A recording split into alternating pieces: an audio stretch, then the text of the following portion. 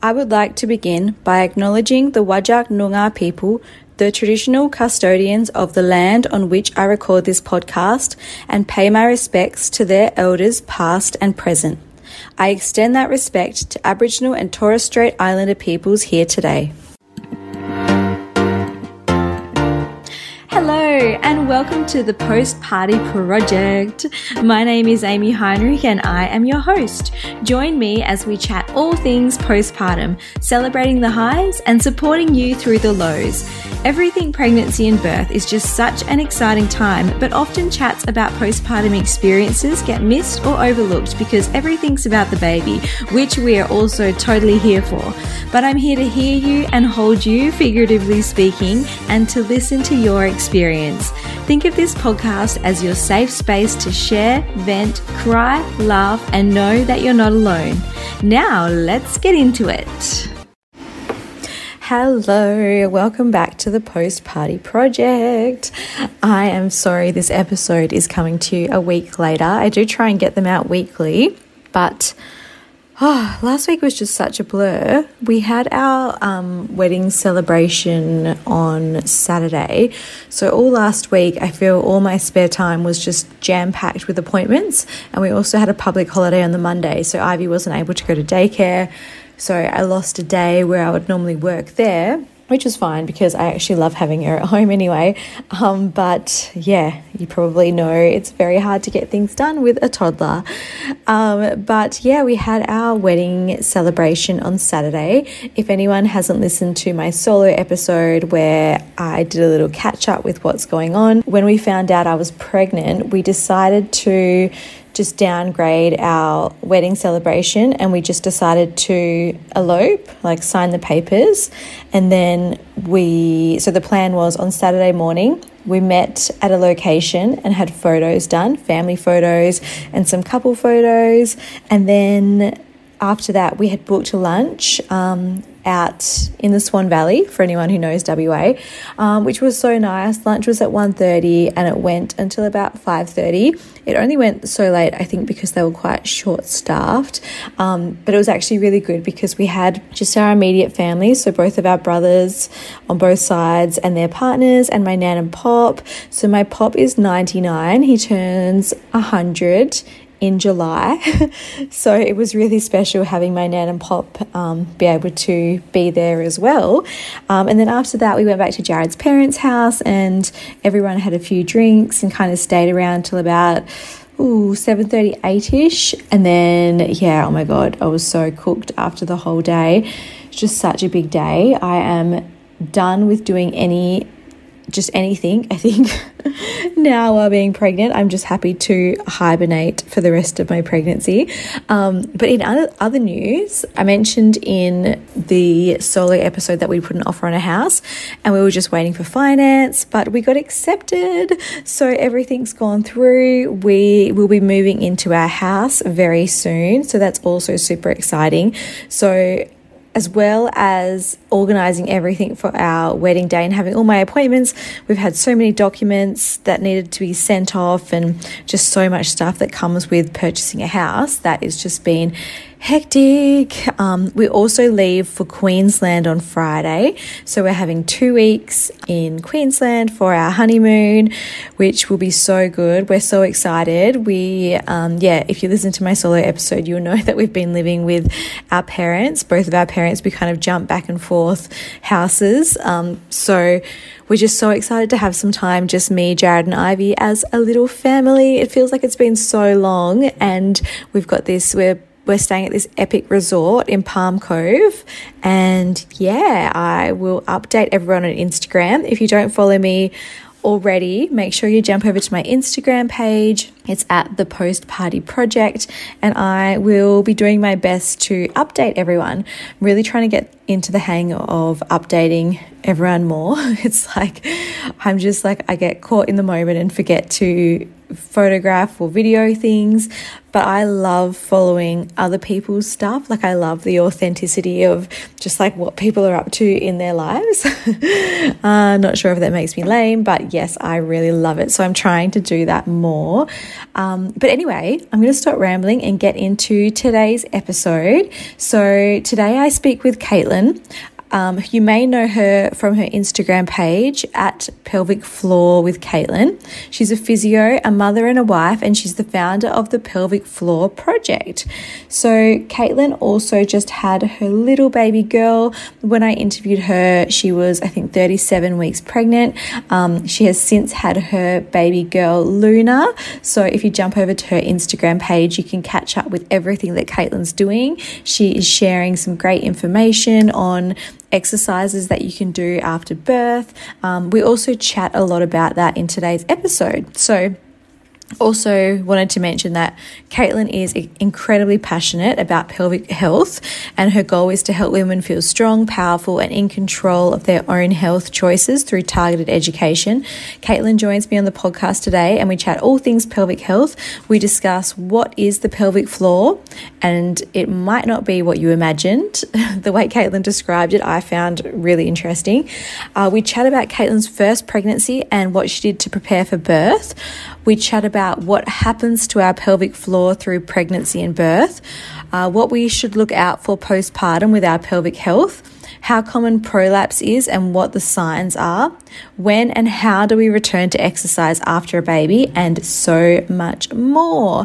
If you enjoyed today's episode, I'd love it if you could jump over to Apple iTunes or Spotify and leave me a review. That would mean so much and help me to get into the ears of other mamas who might enjoy this information. And yeah, make sure you're following me on Instagram. And if you ever want to come on the podcast and chat about your own postpartum experience, I would love to hear from you. But yes, let's get into today's chat. I'm so excited to be joined by you today, Caitlin, to talk all things pelvic health. So thank you for taking the time to chat with me today. No worries, Amy. Thank you for having me. So I would love to know a little bit about yourself, what you do for work, and who's in your family. Yeah, so my name is Caitlin. I am a physiotherapist by trade and have been a physio for 10 years, and the last half of my career I've dedicated to women's health, specifically continence, birthing, postpartum, but sort of continence through the lifespan. I run a business with my husband, and I also work publicly. So I work for the public hospital in my area in Western Sydney 2 days a week, and my hubby and I own a private practice out in northwestern Sydney called the Hills Physio. So I do a little bit of business management and a little bit of seeing clients privately there too. So yes, I'm in Sydney in New South Wales, on the other side of the country, currently to you. And I am living at home in northwest Sydney with my hubby, Sean, who is also a physio. We have a strict no work chat at home, although he breaks that rule all the time. And we have a 2.5-year-old boy, Loki, who definitely lives up to his name. He is definitely the god of mischief, and we shot ourselves in the foot by naming him that. And I'm currently pregnant with my second baby and sitting here 37 weeks pregnant, actually, with lots of pre-labor pain, but that's okay. We're here. Oh, well, thank you. Especially thank you for sitting through that for me. Oh, that's okay. It's nice to be busy and do things. Oh, so have you just gone on maternity leave? I'm still working privately, but last Friday was my last day in the hospital system, which is exciting. Oh, amazing. So I feel like I've got so much to chat with you, especially about your pregnancy and what you've personally done to prepare your pelvic health. But first, would you be able to explain to anyone who doesn't know what is our pelvic floor and why is it important? Good question. Lots of people, I think, they think of the pelvic floor as this sort of, it's abstract, right? You can't see it. People talk about it, but a lot of people actually don't know what it is. The pelvic floor is really this umbrella term that people give to a lot of muscles that sit at the bottom of your pelvis. So if you think of your pelvis as like this bony bowl in between your belly button and your legs, and this bony ball at the bottom to make sure nothing falls out and to allow things to enter and exit is all of these little muscles. And if we oversimplify it, they form two layers. One layer is on the outside and one layer is very deep. And all of these muscles make up our pelvic floor. And on top of it, if you imagine it being like a trampoline floor, on top of it sits your bladder at the front. If you're female, a uterus and vagina in the middle, and your bowel at the back. And men have pelvic floors too. They just don't have the opening for the uterus. So the role of the pelvic floor being in nature where it is, it has a role that it plays when it's on and working, but it also has a role that it plays when it's off and relaxing. And I think that's the key thing to think about when you think about the pelvic floor. Is I think a lot of people oversimplify this muscle in their head. It's like this little tiny circle that exits your vagina or stops you from wetting your pants, and it has to be strong. But I think that's probably the biggest myth that we get told, because this muscle has to be coordinated. It has to squeeze at the right time, lengthen at the right time, and know when to do, like, what is the right time to do those things. So it's definitely more complex than that little tiny muscle that people have in their mind. I would love to, you know how that they do these things where you get 2 or 3 or 4-year-olds to draw something, you know, you say, draw me a tree or draw me what you think mummy looks like. And they draw this thing and you're like, that is not even close to what I look like. I would be interested to get lots of women everywhere to do a task where they draw the pelvic floor, because it would be so interesting to see pictorially what people are thinking it looks like. Oh my God, that's so true. Because even when you were saying that, I didn't even think, like, that explanation was so good. And now I've got an image in my head of what it looks like. But before that, I literally thought it was like this tiny little thing that you'd have to like squeeze and then not squeeze, like how you hear to do it at the traffic lights or whatever. Like, yeah. Do your Kegels. Like, that's kind of, I think, what a lot of people relate in their brain to that, what it is. Yeah. So Kegel and if we talk about pelvic floor exercises, lots of people use the term Kegel and pelvic floor exercise interchangeably. And Dr. Kegel is a male obstetrician, an American male obstetrician who coined the term Kegel. Such a male thing to do, right? Name a female exercise over his last name. But anyway, a Kegel just refers to squeezing your pelvic floor. Okay, yeah. And I think what you were saying before, where that holds all of our organs, our reproductive organs, it makes sense then when you're pregnant, how it starts to just like, I feel like you can feel it feeling heavier as you grow. For you personally, how is your pregnancy with your first? Yeah, like you were doing this a while before you got pregnant? Yeah. So what did you do to prepare for that, and how was your pregnancy? So Loki was a pleasant surprise pregnancy. And I say that tongue in cheek, but also understanding that lots of people have heaps of trouble falling pregnant. So I'm very aware of that. And I work in the industry, work with women who struggle to fall pregnant, and also, interestingly, not struggle, but spend a long time trying to fall pregnant this second time. So I've seen both ends of the sword, but yes, Loki was a surprise. So I wasn't, I was healthy and well, but I wasn't planning to become pregnant. And when I fell pregnant, the sort of things that I do and did in my pregnancy mimic very similarly what I would do with all my clients. And I also went and saw a women's health physiotherapist in my pregnancy to have all of my pelvic floor checked, both internally and externally, as well as how my pelvis is functioning, to try and prepare as best I can for birth. So I was very lucky. Loki's pregnancy was quite straightforward. I wasn't high risk. I ended up doing a obstetric model of care in my public hospital, so paid a private obstetrician who I knew very well, and delivered in the public hospital that I work at. I actually really wanted to be on the shed, like the MGP program, but there was an ultrasound study found in me years and years ago that showed I had a funny shaped uterus. We call it an arcuate uterus. And that apparently automatically makes me high risk on an MGP caseload. So the midwives wouldn't take me. I was very upset and very hormonal and crying a lot. But I ended up, having a very great experience with my obstetrician.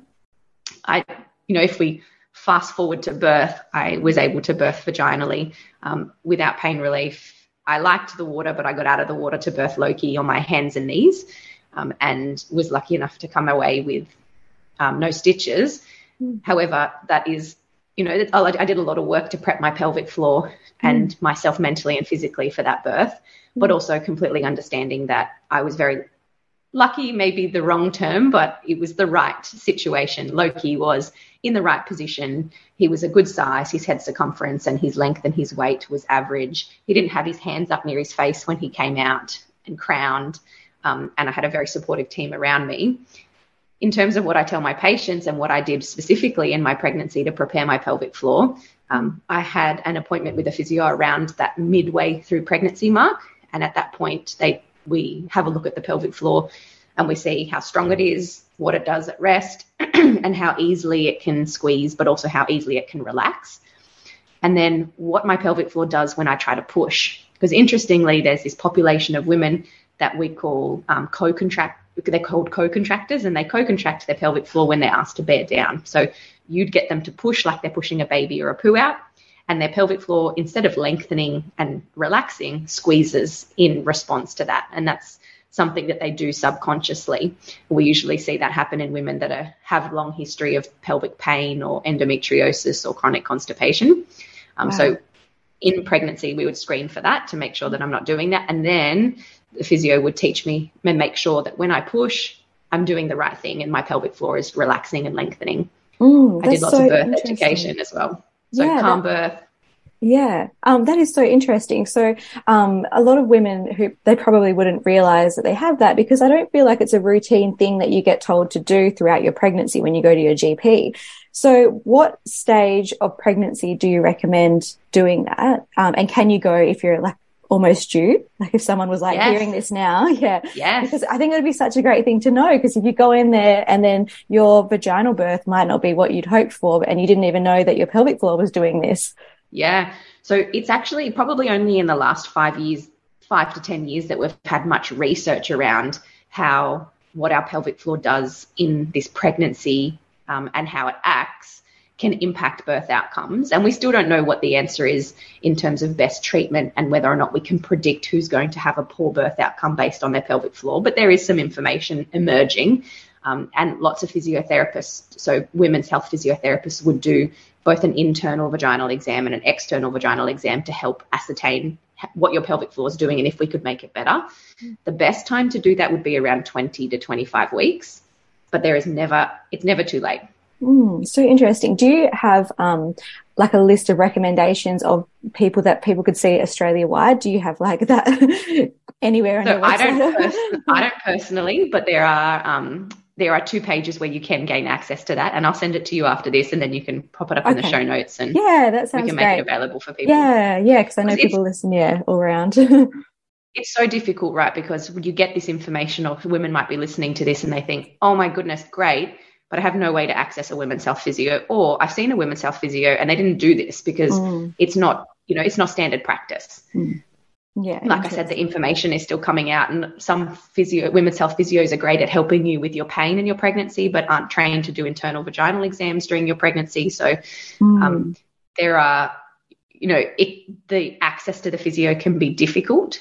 But my advice to women that don't have access to women's health physios and are pregnant is to just understand as much as you can about the pelvic floor as possible, and know that squeezing it isn't the only answer, and we want to be able to relax, and you can practice that relaxation and that lengthening whilst you're doing a poo. Like you get practice all the time leading up to it. And if you know that you have those risk factors for co-contracting, so if you think you might be somebody that probably doesn't relax very well because you've had a history of lots of pelvic pain, you can't use tampons very well, sex hurts, you have endometriosis, or you are chronically constipated, then it might be worthwhile doing some more research into how to relax your pelvic floor just yourself, reaching out to some women's health physios online and saying, hey, look, I definitely don't have time or access to you before I give birth, but can you point me in the direction of some information on pelvic floor relaxation and preparing to push or something like that? There are lots of online programs. And if I can remember at the end, or if Amy, you want to remind me, I can send you through some resources for people that don't have access to therapists, because it's a luxury. Yeah, definitely. That sounds so interesting. That's stuff that I didn't even realize. And you hear so many traumatic vaginal births, and it just makes me think, like, I wonder if a lot of women are experiencing that. Yeah. So what actually happens to our pelvic floor throughout pregnancy? Is it obviously under more pressure? Does anything else happen to it? Like, can it get weaker or? Yeah. So lots of stress on our pelvic floor during pregnancy. We actually don't have a lot of really good evidence or information on specifically what happens to the pelvic floor from a stiffness or morphology point of view. So if we look at actually what happens in every point in time in your pregnancy, but we would assume that the hormones during pregnancy, the way they act on other parts of the body, would also act similarly to the pelvic floor. So everything gets a little bit more stretchier. Its ability to withstand load reduces, so it becomes harder. And also on top of that, you have an increased load. So we know that one of two things that put your pelvic floor at risk of weakness or dysfunction is constipation and weight gain. And they're both things that happen very typically in pregnancy. Most people will put on weight around the abdomen in pregnancy, and lots of people will have trouble with hard stools in pregnancy. And so both of those things long term play a part in putting more pressure and stress on the pelvic floor. So we can't say we don't know whether or not the pelvic floor weakens, in inverted commas, guaranteed over pregnancy, but we know that it's under a lot of stress. And we do know that pregnancy alone can also be a risk factor for this muscle giving you problems in the future, regardless if you have a cesarean or a vaginal birth, but especially if you have a vaginal birth. So with everything that you have done, even throughout this we'll go back to your first pregnancy. How was your recovery? I also see that you do a lot of, I see all your exercises and stuff that you post on Instagram. How was your recovery? Do you do that right up until you're due? And then does that help with recovery? Yeah. So the pelvic floor work that I did leading up to birth was a combination of pelvic floor muscle training, so strengthening. And strengthening involves the squeeze action of the pelvic floor, but also the relaxation action of the pelvic floor. And I think people forget that, right? We think we know it for other parts of the body. You know, if you're doing a squat, you would come down into a squat and then stand up again, and you would probably stretch your glutes before or after you did a squat session. And the same is for the pelvic floor, but I think we forget that the translation between it being a normal muscle and it being this weird abstract thing inside of our bodies. So pelvic floor muscle training looked like squeezing my pelvic floor and holding for a certain amount of time, say 2 to 3 seconds, before relaxing and trying to lengthen as best as possible with my breath, and working through the strategies I learned through calm birth, but people might learn them through hypnobirthing or just through any of the birth courses that they've done. Perineal stretching, so manually using my fingers to stretch and massage through the perineum and practice pelvic floor relaxation whilst doing that. And then push prep, so understanding how to best generate tension using my tummy muscles and my diaphragm, my breathing muscle, to put pressure into my pelvic floor and lengthen through that in preparation for pushing. That's, yeah. Oh, I was going to say, is that something like, can you do that wrong as well? Like, is it best to see a physio so you're doing it right? Yeah, definitely. There's lots of things that you can do wrong. And I think if you don't see a physio, you can also trust that your birth provider or your midwife might be able to give you cues on, how to generate those muscles or how to generate that pressure. But the hard thing is, in the thick of transition and second stage of pushing, anybody that's done it, if that's the first time you're hearing about how to push or how to generate pressure or where you should be generating pressure, it could be really hard to take on that information, those cues. And I know lots of people will not cue pushing, so lots of people don't want to push in that second stage, and they do a lot of breathe the baby down, which I can see that can be helpful. But I think if you're a fit young female who's never given birth vaginally, there is a lot of stuff, pelvic floor muscle, there is a lot of connective tissue and fascia and ligaments in that area that your baby has to descend through. Even myself personally, having witnessed birth and having been present in birth and having been followed women before and after birth, I definitely underestimated the power to which I had to give and the effort I had to give in my second stage to push. I don't know how you felt in your birth. I ended up having a C-section, but I am interested in trying for a vaginal birth in the future. So I find this stuff really interesting. Yeah. But in response to your question in terms of exercise as well, I was very lucky in my first pregnancy to exercise all the way up to birth, and then my recovery was pretty standard. I think I love what you're doing in this space of fourth trimester, because I think my recovery was probably hardest because I was anxious and had all these overwhelming feelings that I couldn't identify what they were at the time. And looking back, I don't know if it was postpartum depression or anxiety or what it was, but it was a very, very tough time mentally for me. And I think that impacted my physical health, but not because of a lack of physical preparation or my body wasn't doing what I needed it to do. It was just overwhelming. And so more chats around this postpartum period is definitely what I would love to see. And I love that you're in this space. Yeah, definitely. And I feel like there are so many elements to postpartum as well, which I find like this chat so interesting. Especially because I think that you can let your physical health, well, I don't know, all of your health kind of disappears when you're just like sleep deprived because you're just trying to keep the baby alive. But yeah, what do we need to look out for postpartum with our pelvic health? Are there any, major things that we need to, or even minor things that we need to keep an eye on? The biggest thing, if people only walked away with one piece of information thinking about for their postpartum and their pelvic floor, it's constipation. If you've had a cesarean or if you've had a vaginal birth and you get constipated and have to push really hard using your tummy onto your pelvic floor, that's going to impact your pelvic floor health. It's going to impact pelvic floor healing, particularly if you've had an episiotomy or if you've had a 3rd or 4th degree perineal tear. But even in the absence of that, you've got all this open, wide space and these weakened muscles and ligaments, and you have the potential to push things further into that space or weaken muscles that are already weakened. And it's something that you can prevent, right? I would tell, and I do myself, postpartum, tell all my patients to take a stool softener like Movicol or Osmolax every day for the first 6 to 12 weeks, just to avoid the chances of becoming constipated. Because it's one of those things that once you get constipated, unless you smash yourself with laxatives, which you don't really want to do either. You don't want to get constipated, smash yourself with laxatives, get constipated, smash yourself with laxatives. If you could just take regularly or focus on the fiber and fluid in your diet and keep a consistent stool, that would be best because your body is going to do a lot of healing. We just have to give it the opportunity to heal.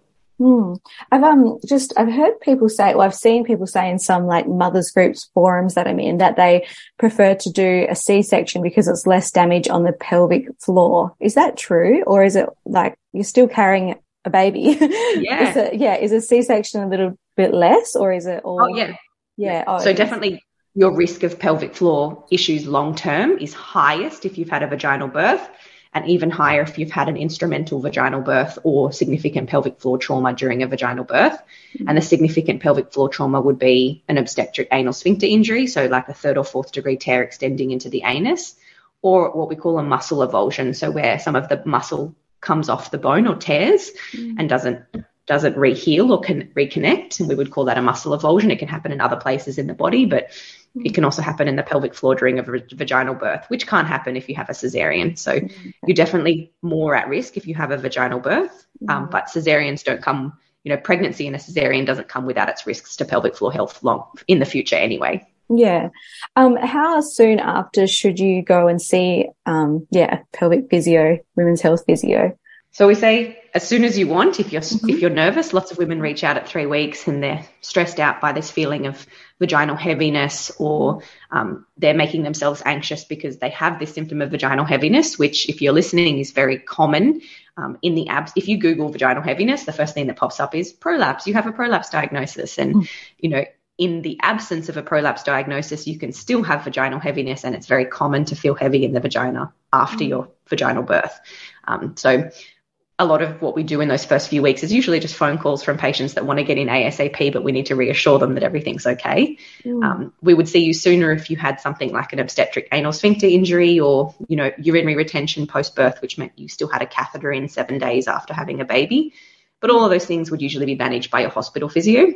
Yeah. If you just have a standard birth, whether it be a cesarean or a vaginal birth, we would want to see women around that 6 to 12 weeks mark.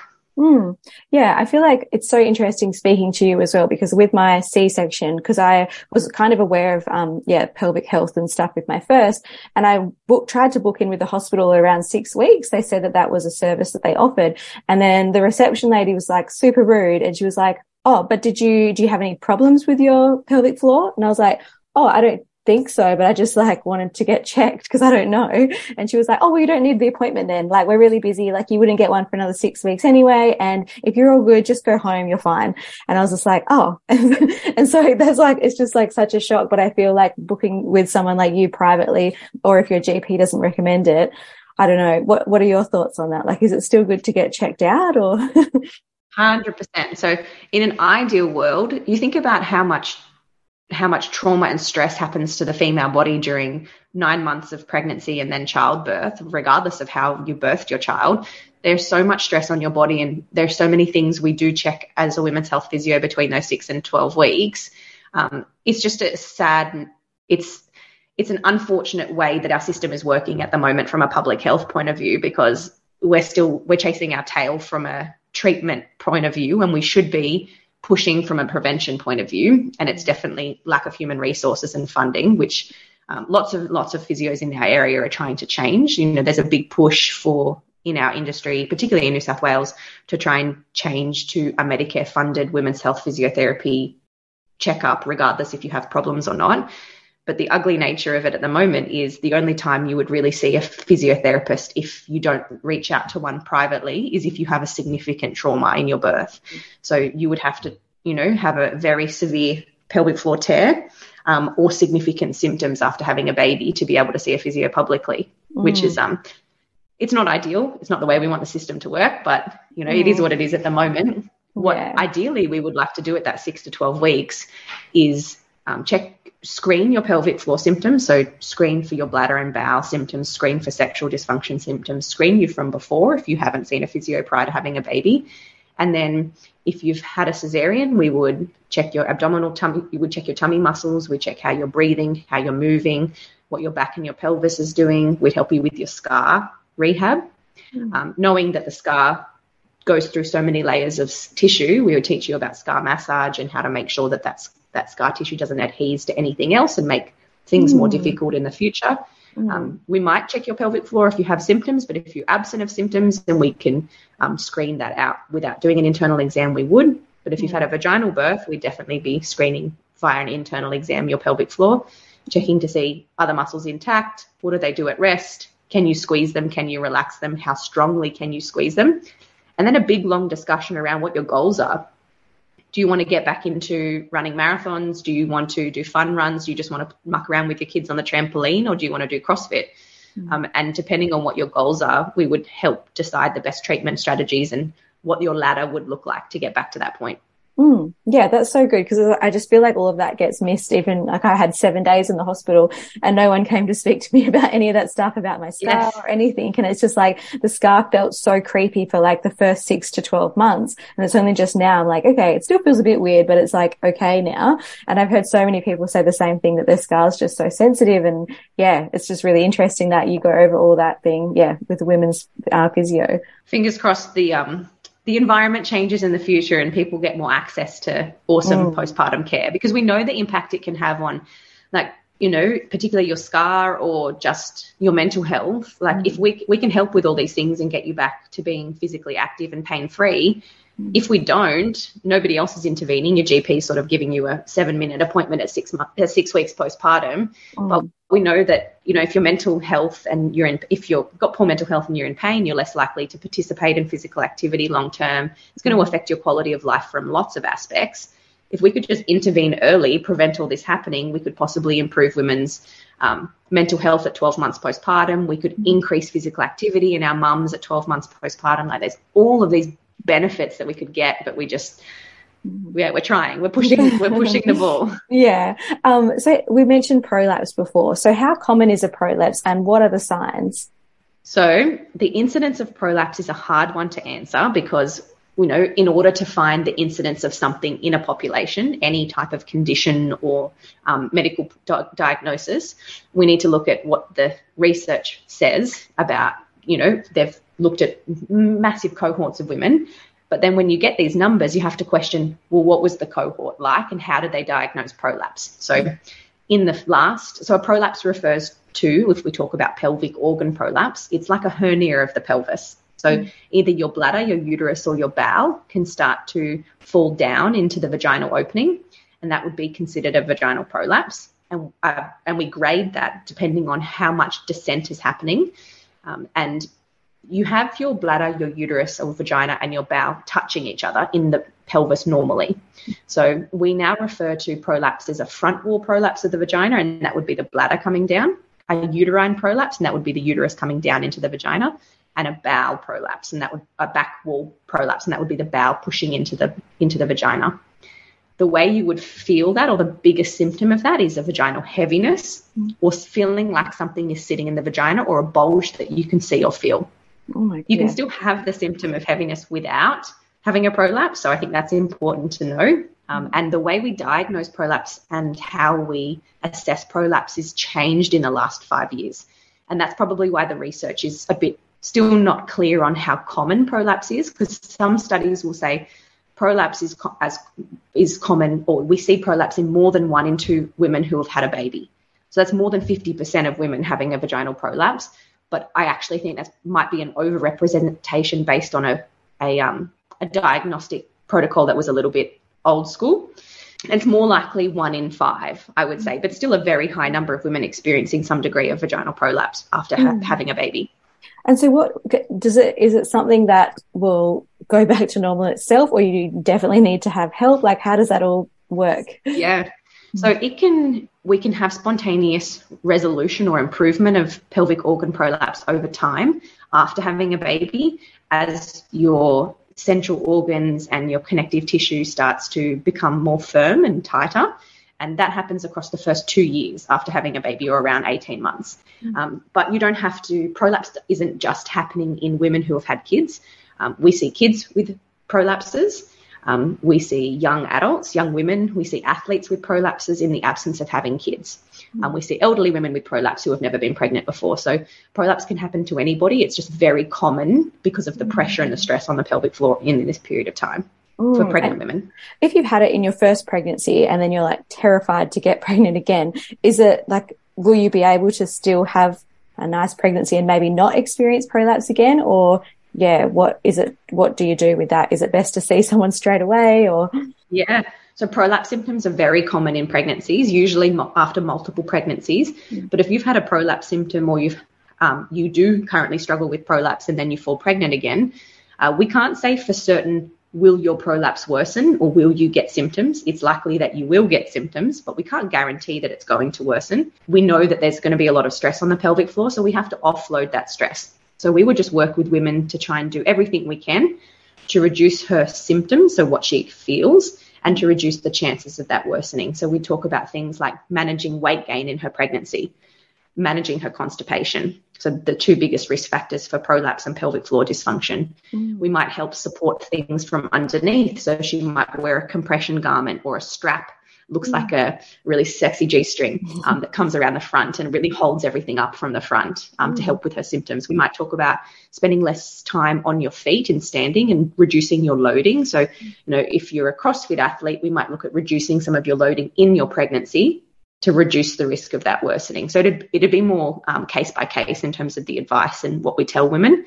But lots of women that I treat have prolapses, go on to have another baby, have more vaginal births and are okay.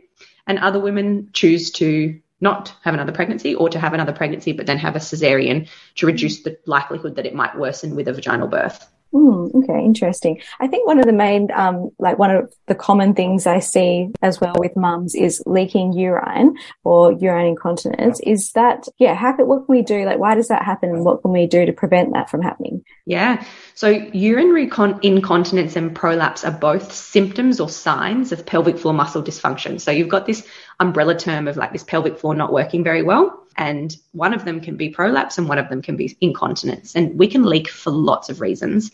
One of them being your pelvic floor is weak, but there are lots of reasons why women would leak, not because of pelvic floor weakness. So you might just have a weak pelvic floor, and you might have stress incontinence, which is leaking when you put stress on the bladder, physical stress like cough, sneeze, laugh, jump. And that might be purely because of weakness of the pelvic floor. Okay. Or it might be because your pelvic floor is too tight and it can't function properly.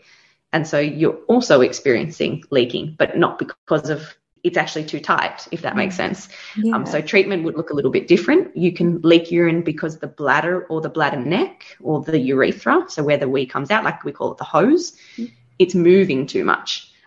You might have urinary incontinence just because of the bladder falling down, like a prolapse. You might have urinary incontinence, which is leaking whilst you're running to the toilet, so on the way to the toilet, and we call that urgency or urge urinary incontinence. So there are lots of different types, and that might be because of pelvic floor weakness. It might be because your bladder is overactive. There might be lots of reasons why you could be leaking. So we used to always just say, you have incontinence, you leak urine, do pelvic floor exercises. But we know that it's more complex than that, and it's more on a case-by-case basis. So what I really love about my job is that we can sort of be like a detective, and it's not just everybody gets the same treatment. A patient comes in and I have to work out, A, what type of incontinence they have, but B, why do they have that incontinence? So what is it about this person's presentation that's making them leak? And then how can we how can we improve that? Sometimes people are just so tight through their rib cage and their tummy, and they're putting so much pressure through squeezing their abs because they're sucking their belly in, that they're putting too much pressure on their pelvic floor. So it's not a problem with their pelvis at all. It's actually higher up. And if we changed how they did an exercise, they would be fine. Yeah. Okay. So interesting. There's so many like elements to it. Yes.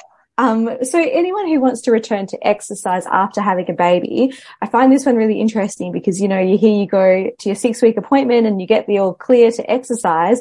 Even having a C-section, I got the all clear at 6 weeks, and I just felt like I was not ready until, I don't think I even tried to exercise until 6 months. What is your thoughts on exercising after birth, and what exercises should we start with?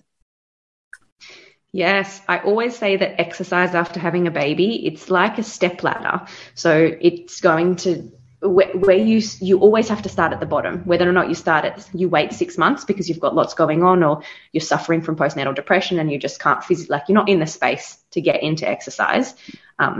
Or if you start at 6 weeks, you still have to start at the bottom of the ladder.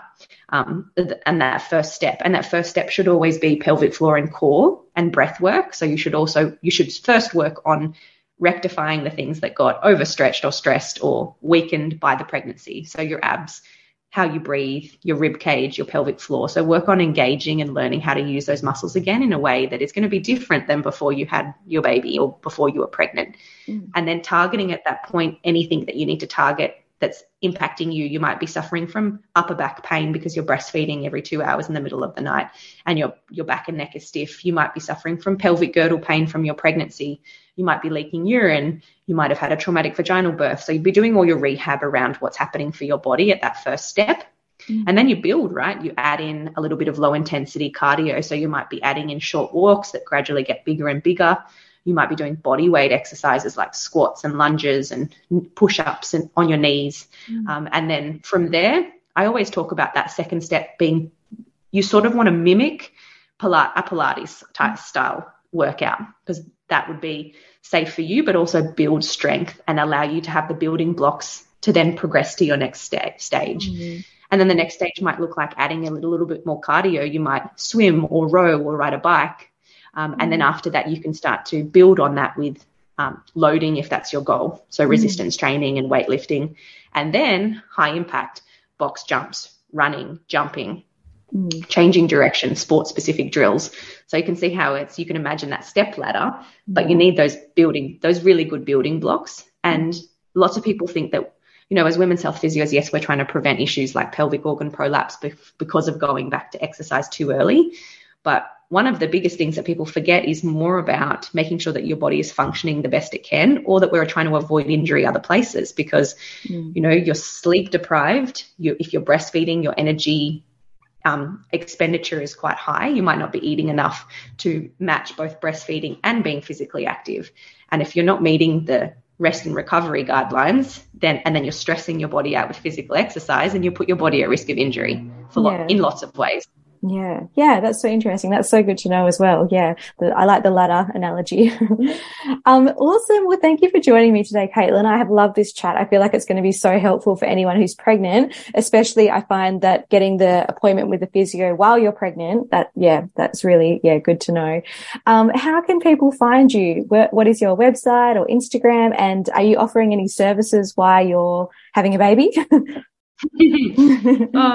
Yes. So I am Pelvic Floor with Caitlin on Instagram. So if you wanted to follow my current pregnancy journey and my birth and my recovery, which hopefully I'll be very transparent about over the next coming weeks and months, you can follow me on Instagram at Pelvic Floor with Caitlin. I have a website called thepelvicfloorproject.com. And so you can find free information on the pelvic floor, information about how to squeeze and relax. And in the coming weeks, I will have a online. So at the moment, you can work with me virtually or face-to-face, but I will be taking maternity leave from seeing clients one-to-one for a period of time. I'm not sure how long that is, but watch the space. But you have access to a 12-week pelvic floor muscle training program, which is on my website. It's a PDF. You can just download it and look at it. However, that has already been turned into, I'm just trialing it with a few women currently, but a 12-week online learning platform where you get to listen and to me speak face-to-face we go through teaching pelvic floor through videos, and then a 12-week video series of exercises for pelvic floor muscle dysfunction. So if you're somebody that has been told you need to do pelvic floor exercises and you want to work with somebody but you don't have access to somebody face to face, that would be your option. And that's all going to be up on the website and all over my Instagram. So yeah, watch on as the journey unfolds. Awesome. Well, yeah, good luck with your birth and everything. And yeah, I can't wait to watch it all unfold as well. So thank you for joining me. That's okay. Thanks, Amy.